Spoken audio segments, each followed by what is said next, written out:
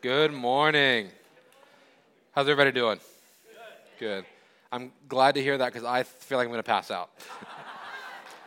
This is my fourth time being up here, and believe it or not, I feel just as worse this time as I did the first time. Speaking of the first time, July 4th will be my one-year celebration of beginning preaching on this stage. So it has been an honor, and it is a huge blessing for me to be able to speak to you. Welcome to everyone here in person. Welcome to everybody online. I had thought about just replaying Jacob's teaching from last week since he did such a good job, but apparently that's frowned upon. And before you say anything, I know that I look incredibly Amish. I get that. If you wonder why I know that, it's because every time I wear this shirt and these suspenders, Mark tells me. This morning he walks up to me and he goes, you're married, you have to lose the mustache. Apparently that's an Amish thing. Didn't know that. So if you see me without a mustache, you know why. Mark made me get rid of it. All right. So this morning, the title of my sermon for this morning is called Temporal to Eternal. It is a weird title. I know that. My brother-in-law, who's actually changing his daughter in the back right now, helped me pick it out. So if you don't like it, it's his fault. But if you love it, it's definitely my fault. Hopefully by the end of this, you understand why I'm calling it temporal to eternal. In order to better understand this word temporal, I'm just going to read the definition here. It's relating to worldly as opposed to spiritual affairs, secular. So my goal for this morning is to explain to you this division between the secular world that we live in and this eternal world that we live in, and what we are sowing into as we walk out our Christian walk, or what we should be sowing into, per se. The temporal world, as we should know, is passing away each and every day. And we know one day that the Lord will come back and it'll all go away. This is the sinful world, this is the broken world, and one day it'll be all burned away and we'll all be made officially new, those of us that are in Christ. 1 John chapter 2, verse 17, which might be up there. I don't know. I can't remember which ones I turned in or not, but it says, the world is passing away, and also its lust, but the one who does the will of God lives forever. So we're going to be talking about this idea of sowing into the secular world or sowing into the eternal kingdom. So let's hop into this. We'll be going through a lot of Colossians chapter 3. We'll start out with the first few verses, and then we'll go from there. So, Colossians chapter 3. Hey, look at that. It's nifty. I don't typically use the TV that much, but I'm trying to be more like Nathan. No, I'm just kidding. Who isn't here, by the way. So, I don't know if that's a good thing or a bad thing. So we'll see. All right. So it says, therefore, if you've been raised up with Christ, keep seeking the things above where Christ is seated at the right hand of God. Set your mind on things above, not on the things that are on earth. So let's first talk about this idea of being raised up with Christ. Obviously, in order to be raised with Christ, you must first die with him as well. So it's this. We should get this picture of this baptism, this watery grave that our old selves goes into the water, and we're raised with Christ. And as those who have been raised with Christ, what does Paul tell us? Set your mind on things above, not on the things on this earth. Interesting. So here's another example in another scripture of this idea of old things passing away, new things coming. 2 Corinthians chapter 5, verse 17. If it pops up on there, great. If it doesn't, just listen. Because I honestly can't remember what I turned in and what I didn't. I'm telling you, I moved this whole thing around so many times, it's not even funny. But I'm hoping that it's what the Lord wanted for this teaching. 2 Corinthians 5:17 says, therefore, if anyone is in Christ, he is a new creature. The old things have passed away. Behold, new things have come. Again, it's this idea that we've died to ourselves. We have crucified our flesh. We've laid down the old self. And we've been raised with Christ. And as those who've been raised with Christ, we're called to set our mind on things above, and not on the things of the earth. Now, we have to ask ourselves, well, what's the difference? What are we looking at here? Well, let's go further into Colossians 3. We're going to look at verses 5 to 11. And it says, therefore, consider the members of your earthly body as dead to immorality, impurity, passion, evil desire, and greed, which amounts to idolatry. For it is because of these things that the wrath of God will come upon the sons of disobedience. And in them you also once walked when you were living in them. But now you also put them all aside: anger, wrath, malice, slander, and abusive speech from your mouth.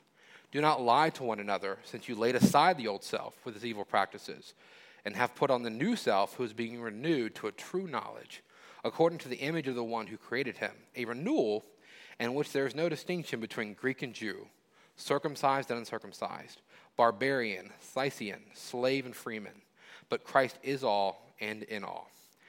Now, I am a guy that likes lists. I like to be able to look at things and like understand them in a list format. So I took those words that Paul uses, that he tells us that we should put them aside or consider them dead to us, and I put them in a nice little list. So let's go through that list again, in case we need to know what we're called to not walk into, right? Immorality, impurity, passion, evil desire, greed, anger, wrath, malice, slander, abusive speech. Some of these words are interesting, so I figured I'd hop around a few of them and just talk about what they mean for just a moment. Immorality could also be translated to fornication. Impurity, pretty clear what impurity means. Passion, I thought passion was an interesting word because I've seen that before as labeled as a sin. And like, when you think about the word passion, you think it's good to be passionate about things, right? We should have passion. So I looked into it because I was like, well, this is confusing. And if you don't understand it, then how do you know what to consider dead? So it's not so much that passion itself is the sin. The thing that we need to watch out for is that we don't become slaves to that passion. Passion without self-control quickly becomes an idol and quickly allows you to fall into idolatry. Passion is good. We should be passionate, especially about things of the Lord. But if we're passionate about something, whether it be video games or tennis, another hobby that you enjoy, it's good to be passionate. But it has to be paired with self-control so it does not overtake your passion for the Lord, if that makes sense.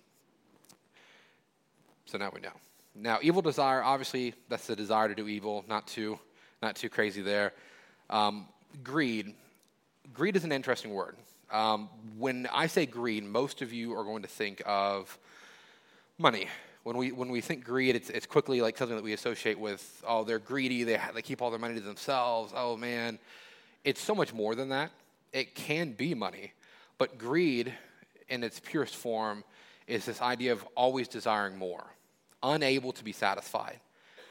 So it's not only desiring more for yourself, but desiring other people's things as well. And it quickly becomes idolatry because you desire having more and desiring more over desiring more of having a relationship with the Lord, if that makes sense.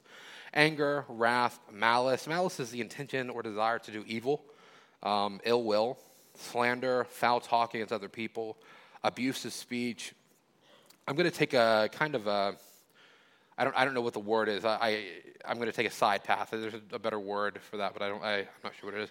Just for a moment to talk about this idea of abusive speech and slander and these things, because as we know as believers, Jacob did a great job last week, and one of the things that he mentioned was this idea that we as believers, it's talked about in John chapter 13, John 13, that talks about we should be known by the love that we have for one another. We're not. Hate to break it to you, but we're just not. It's not what the world knows us by. They do not consider Christians loving people, unfortunately. A lot of that is how we speak to one another or how we speak about one another. So I'm going to talk about this idea of abusive speech a little bit, not much. So James chapter 1, verse 26 says, if anyone thinks himself to be religious and yet does not bridle his tongue but deceives his own heart, this man's religion is worthless. Of course, we go on in James, and it also tells us the power of life and death is in the tongue. That's an interesting scripture in general, but it's this idea of, and Barney and I were talking about it a little bit about, next week is Father's Day and all of this, and the power of life and death is in the tongue. Imagine you are raising a child, and all you do, and this happens all across America on a regular basis, but all you do is speak words of death to this child. There's no encouragement. There's no life. There's no love. That child will grow up to be, honestly, very messed up. Yeah, they're going to need a lot of therapy because they're not going to know that they have any worth. They're not going to know. They're going to have no self-esteem. They're going to struggle all through life because all they've been spoken are things of death. We, with the words that we speak, have the power to determine people's futures. I know that sounds crazy, and this isn't some like crazy magical mumbo jumbo. I'm literally telling you that the words that you speak will change the path people go. I've had mentors speak words to me that if they hadn't, I could have gone in an entirely different direction. So it's important that we're intentional about the words that we speak, which is why Paul mentions it here in Colossians 3, that we should be putting aside abusive speech. We should be putting aside slander, because that's not Jesus. That's not the world that we're called to represent. Matthew 12, verse 36 actually tells us that, but I tell you that every careless word that people speak, they shall give an accounting for it in the day of judgment. I thought it was interesting. Adam, when he was praying us out of worship, had mentioned, he said, don't let these be idle words. I thought it was interesting because that's one of the things I'm talking about here. We will answer for every idle word that we speak. So I was reading this commentary as I was going through this, the William Barclay commentary for Colossians 3, and it gave me 3 questions to ask myself and all of you as well when we were about to say something to determine if it's something that we should say. And it really, if I'm being honest, if you actually incorporate this, you'll have a whole lot less to say, which is biblical because we are told to be slow to speak, quick to listen, and slow to anger. But unfortunately, we're often very quick to speak, very slow to listen, and very quick to anger. So here's the questions. Don't shoot the messenger. I just read it in a book, and I thought it was good, okay? Is it true? Is the thing that you're about to say true? Now, when I say is it true, I don't mean is it kind of true, or is it maybe true, or Billy Bob Joe down the street told you it was true. No, is it true? Because as Christians, we know that we're not supposed to lie. We're not supposed to share things that aren't true. So is it true? It's pretty simple, right? It's a good place to start. Is it kind? Is the words that you're speaking, are they kind? Now, I know that sometimes we have to correct our fellow brothers and sisters, and we may not consider that kind. I would say it is, because it's loving to want to direct somebody in the right direction, as long as you're doing it in a loving way, because, that's important. But is it kind? And the last one, is it necessary? I'll speak for myself. Many times when I speak, I don't know that it's always necessary. I think the human condition is that we want to be heard. We want other people to know that we have things to say, because for some reason we think that what we have to say is the most important. It's not always the case. So is it true? Is it kind? And is it necessary? If you apply those things before you speak, one, it'll allow you to actually be slow to speak, and it'll determine if what you're about to say is something that you're called to. Now, we can hop back up to that list: immorality, impurity, passion, evil desire, greed, all of these things. These are things of the flesh. These are things of the secular world. That's why we're called to consider them dead, because we're no longer supposed to be walking in them. If you are walking into them, you are sowing into a kingdom that is temporal. You're sowing into a secular world that is passing away day by day by day. So if that's the case, what are we called to? What are we supposed to be doing? Well, Romans 12, verses 1 and 2 would tell us, therefore I urge you, brethren, by the mercies of God, to present your bodies a living and holy sacrifice, acceptable to God, which is your spiritual service of worship. And do not be conformed to this world, but be transformed by the renewing of your mind, so that you may prove what the will of God is, that which is good and acceptable and perfect. So, obviously, we look at that list: immorality, purity, passion, evil desire. Those are not the things of the Spirit. Those are not the things that we're called to walk in. We're called to walk in a way to let our lives be worship unto the Lord, a living sacrifice. So, let's see what the rest of Colossians says here. So, as those who have been chosen of God, holy and beloved. Let's stop there. It's important to me for you to understand these words in the beginning here. Chosen of God, holy and beloved. It's important to realize that these words used to only be used to describe God's people, the Israelites, the Jews, the people that they were God's people. And now Paul is using them here, speaking to what would be a majority Gentile church. It truly is proof that there is no division. There is no Jew or Greek. There is no barbarian or Scythian. There is no slave or free man. We are all in Christ. Because he uses these words that used to just describe God's people, and now he uses them to describe us. Sounds like we might be God's people. We get to see that we truly have been adopted into his family as it would be put in the book of Ephesians. We are his. We are in him. We have been raised with him. And as those who have been raised in him, what do? Put on a heart of compassion, kindness, humility, gentleness, and patience, bearing with one another and forgiving each other. Whoever has a complaint against anyone, just as the Lord forgave you, so also should you. Beyond all these things, put on love, which is the perfect bond of unity.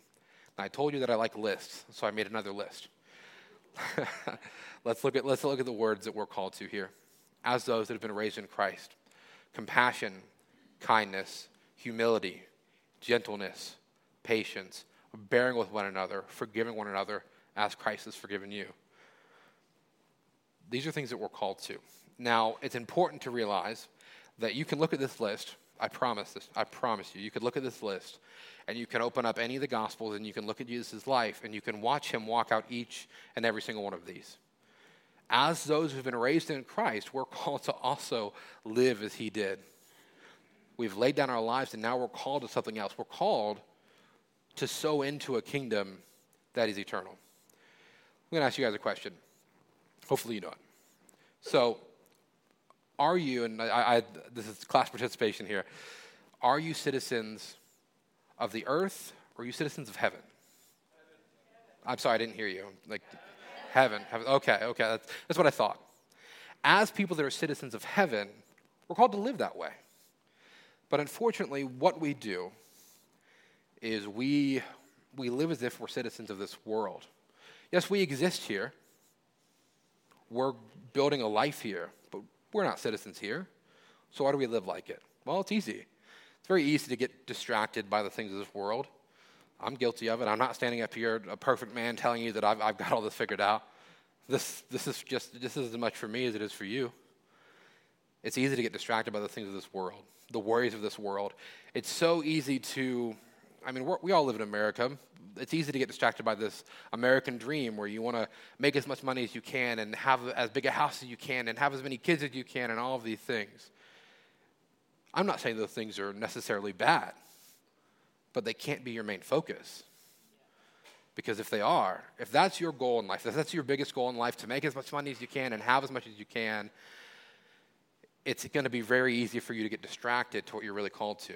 We're not called to have these crazy lives and build as much fortune as we can. We're actually called to the opposite. We're not, and we'll talk about that here in a moment, but we're called to sow into the kingdom of heaven. And we should want to, because honestly, everything that we build up here on earth, everything that we sow into in this earth, it's all going to burn away one day. None of it's forever. None of it. I could live in a $5 million mansion and drive all the nice sports cars, not that I can fit into most of them, but I could drive the nicest sports cars, and none of it will follow me into the kingdom. None of it. None of it. So let me read this next little bit here of Colossians. I'd tell you what verse it was, but I have no idea because I forgot to put it on here. All right. Let the peace of Christ rule in your hearts, to which indeed you were called in one body, and be thankful. Let the word of Christ richly dwell within you, with all wisdom, teaching and admonishing one another with psalms and hymns and spiritual songs, singing with thankfulness in your hearts to God. Whatever you do in word or deed, do all in the name of the Lord Jesus, giving thanks through him to God the Father. That last bit there was Colossians 3:17. It used to be on my phone for like 2 years straight because it's a pretty big deal. Whatever you do in word or deed, do all in the name of the Lord Jesus. That's interesting. I talk about this all the time with the youth, and they're probably tired of hearing it, but I'm not going to stop, so get used to it. This idea that our lives, should be centered. Our heart should be centered to bring God glory in the things that we're doing. We should have a desire to sow into his eternal kingdom. Instead, in our flesh, we want to sow into this world. We often do. At least I know that I do. Any moment that we let ourselves get angry, or we let ourselves get distracted, all these things, we're sowing into this temporary kingdom. It's important that we realize that we are citizens of heaven and we should be acting as such. Matthew chapter 16, verses 24 through 27 says, "Then Jesus said to his disciples, 'If anyone wishes to come after me, he must deny himself and take up his cross and follow me.'" Again, this is that idea that I spoke about in the beginning, laying yourself down, crucifying your flesh, to be raised with Christ, to follow him. "He must deny himself and take up his cross and follow me, for whoever wishes to save his life will lose it. But whoever loses his life for my sake will find it. For what will it profit a man if he gains the whole world and forfeits his soul? Or what will a man give in exchange for his soul? For the Son of Man is going to come in the glory of his Father with his angels, and will then repay every man according to his deeds. What will it profit a man if he gains the whole world and forfeits his soul?" This is why it's important that we know where our heart lies. Actually, let me read the next little thing here. Matthew chapter 6, verses 19-27 says, "Do not store up for yourselves treasures on earth, where moth and rust destroy, and where thieves break in and steal. But store up for yourselves treasures in heaven, where neither moth nor rust destroys, and where thieves do not break in or steal. For where your treasure is, there your heart will be also." It's important to examine oneself, to see where your heart is at. What kingdom are you sowing into? Are you sowing into the eternal kingdom, or are you sowing to the one that is passing away day by day? Any moment that we have the ability to choose what we're going to walk in. And we do that often, and it's not always the right choice, because we suck. I mean, we're not really good at this thing, but that's why we're not doing it by ourselves. That's why we've been given a Holy Spirit. That's why we've been given a body. This finger might be broken, but the other fingers can help me grab things. You know what I mean? We have other people that can help us. We have a Holy Spirit that can assist us. But if your goal in life is to gain as much as you can, to do as much as you can, it will profit you nothing. None of it can follow you. None of it. So why not sow into the things that are of the kingdom? Why not walk in compassion and kindness, humility, gentleness, patience, forgiveness, bearing with one another? Why not do those things? Because those are the things that have eternal impacts. Those are things that we will see the impacts for in the kingdom of heaven. But instead, very normally, we choose to walk in a different way. I'm not saying we don't live life or be successful. I am saying that our success and the life that we build on this very much broken planet cannot be the main focus for us. We are citizens of heaven. As such, our minds, as Paul would put it, should be on the things above. Our eyes should be seated, or should be on the one seated at the right hand of the Father, Jesus. I don't know about you guys, but it's been a long time since I rode a bike. But if you're riding a bike, are you looking right in front of you, or are you looking at where you're going? Pretty sure it's where you're going, right? Because if you're just looking at the wheel, you're going to crash. It's not going to be good. I know from experience. It took me a long time to learn how to ride a bike. I don't know what age, but it was a long time. In the same way as Christians, we will not know where it is that we are going or how to get there if we do not keep our eyes on Jesus. If your heart is to bring him glory, if your heart is to sow into his eternal kingdom, keep your eyes on him. It's okay to have a successful job. It's okay to have a home. It's okay to have kids and raise them up in the way of the Lord. Those things are good, but they can't be the most important thing. Our hearts have to be turned to bring him glory. Now, if you use the things that you have in life to bring him glory, beautiful. That's what we're called to. Whatever you do in word or deed, do all in the name of the Lord Jesus. Or you're buying a house? Great, do it in the name of the Lord Jesus. Make sure that that's a place where people can go to be encouraged, to be loved, to be cared for, to be lifted up. Or you're getting a job? Good. Make sure that you're using the money that the Lord's allowed you to make to bring him glory. That you can do it in his name. Because if you're doing something that you can't do in the name of Jesus, you might want to rethink what you're doing. I do that a lot. It's funny, I always think about that scripture, like, I always have this idea of, like, what do I want to be doing when Jesus comes back? Because we know he's coming back, right? We know that. So where do we want our hearts to be? What do we want to be doing when he comes back? Do we want to be doing things that don't bring him glory? Do we want to be sowing into a secular kingdom that means absolutely nothing? Of course not. We want him to come back, and we want to be able to go, look what we did for you. We want to be welcomed in his arms. Well done, my good and faithful servant. We do not want to be caught red-handed with our hands in the cookie jar going, oh man, I didn't think you were coming back this quickly. Like, we don't want that. We want to come back and be like, I have served you, and I'm serving you now. And that's where you want to be when he comes back. So I have these commentaries. They're by a guy named William Barclay. My brother-in-law Dylan Cheney and I were studying for Matthew 17 for youth on Thursday nights. By the way, youth, read Matthew 17 again for next Thursday. And I say again because I know some of you already read it, read it again. Can't read it too much. But there was this quote in this commentary about real religion.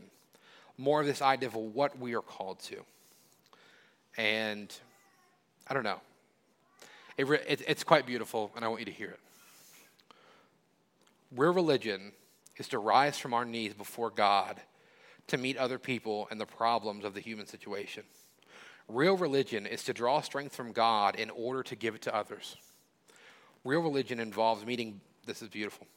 Real religion involves meeting God in the secret place and men and women in the marketplace. Real religion means taking our own needs to God, not that we may have peace and quiet and undisturbed comfort, but that we may be enabled graciously, effectively, and powerfully to meet the needs of others. We are called to so much higher than I think we realize. It's important that we are disciplined and diligent in sowing into this heavenly kingdom, walking in the Spirit, bringing glory to the one who gave everything so we could be with him. You know, it's interesting. When Nathan asked me to preach, I instantly had I had the sermon title. I had exactly what I was going to preach on. I was ready to go. And then I sat down, and the Lord's like, nope. And I'm glad that he did, because I'd rather do what he has called me to than do what I think is good. But the thing that I was going to talk about was this idea of, you know, in Philippians 4:13, we see the scripture, I can do all things through Christ who gives me strength. It's very much misinterpreted and matured at the time, because we look at that and we go, yeah, I can do anything, woo! It's not what Paul's saying there. Paul, before that, says that he knows what it is to be content in having many things, and what it means to be content in having nothing. He's talking about being able to be content, having endurance. But how does he do that? He has that endurance because Christ gives him the strength. He keeps his eyes at the one seated at the right hand of the Father, and he receives the strength to keep going on. He's able to continue doing what he's called to because he knows what kingdom he serves. I'll finish up with scripture out of 2 Corinthians chapter 4, 16 through 18. And Mark, this is a scripture that Jacob used last week, so sorry. If you don't know, Mark likes to pick on the deacons in trainings.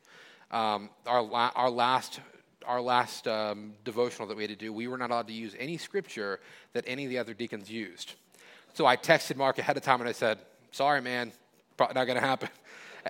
I was joking, and then he came back, find something that people don't typically use, and I was like, no, Mark, please. But this is the scripture that Jacob used last week, and I actually didn't even include it in here until him and I were talking about it at youth, and he thought that it would go perfectly here. 2 Corinthians chapter 4, verses 16 through 18 says, "Therefore we do not lose heart." I know that it's sometimes it's hard to hear the things that we're failing in. I urge you to not lose heart. "Therefore do not lose heart, but though our outer man is decaying," it is decaying, each day this world is passing, we're passing, "but though our outer man is decaying, yet our inner man is being renewed day by day. For momentary light affliction is producing for us an eternal weight of glory, far beyond all comparison. While we look not at the things which are seen, but at the things which are not seen. For the things that are seen are temporal, but the things which are not seen are eternal." I urge you to be deliberate about what kingdom you're serving. Be deliberate about the life that you're walking out and what you're pouring into. Are you walking out eternal things? Are you walking out temporal things? It's easy to look at this world. We can go outside and we can see the trees, we can feel the dirt, we can experience this temporal world. So it's easy to just serve that. But we serve a God who can't be seen. We walk by faith. We serve a kingdom that we cannot yet fully see, but we know it's there. We know it's true, and we know that we're citizens of it, and we know that we've been called to bring glory to the Lord in everything that we do, to serve his kingdom, to build his kingdom. We've even been given a commission. "Therefore go out and make disciples of all nations, baptizing in the name of the Father, the Son, and the Holy Spirit." We are called to serve as citizens of this kingdom. So I urge you to be deliberate about it, because this is not something that just happens. You don't just wake up one day and go, "Woo, I sowed into God's kingdom today." It doesn't happen. Our flesh is so powerful. It urges us and pushes us to serve this secular world. If you have the desire to bring God glory, it has to be intentional. You don't just accidentally bring glory to the Lord. You don't accidentally serve people in the name of Jesus. You don't accidentally do all things in his name. You don't do that. That has to be a deliberate thing. And we're called for it to be a deliberate thing. We're called to be disciplined. We're called to be diligent.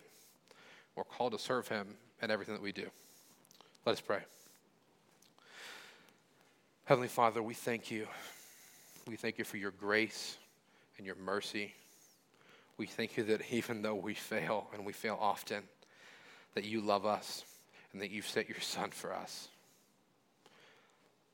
I ask that we have a newfound hunger for you and your kingdom, a newfound energy to serve you and to bring glory to you like we never have before, a hunger that says that if there's anything in our lives that does not bring you glory, that you give us the strength to do away with it.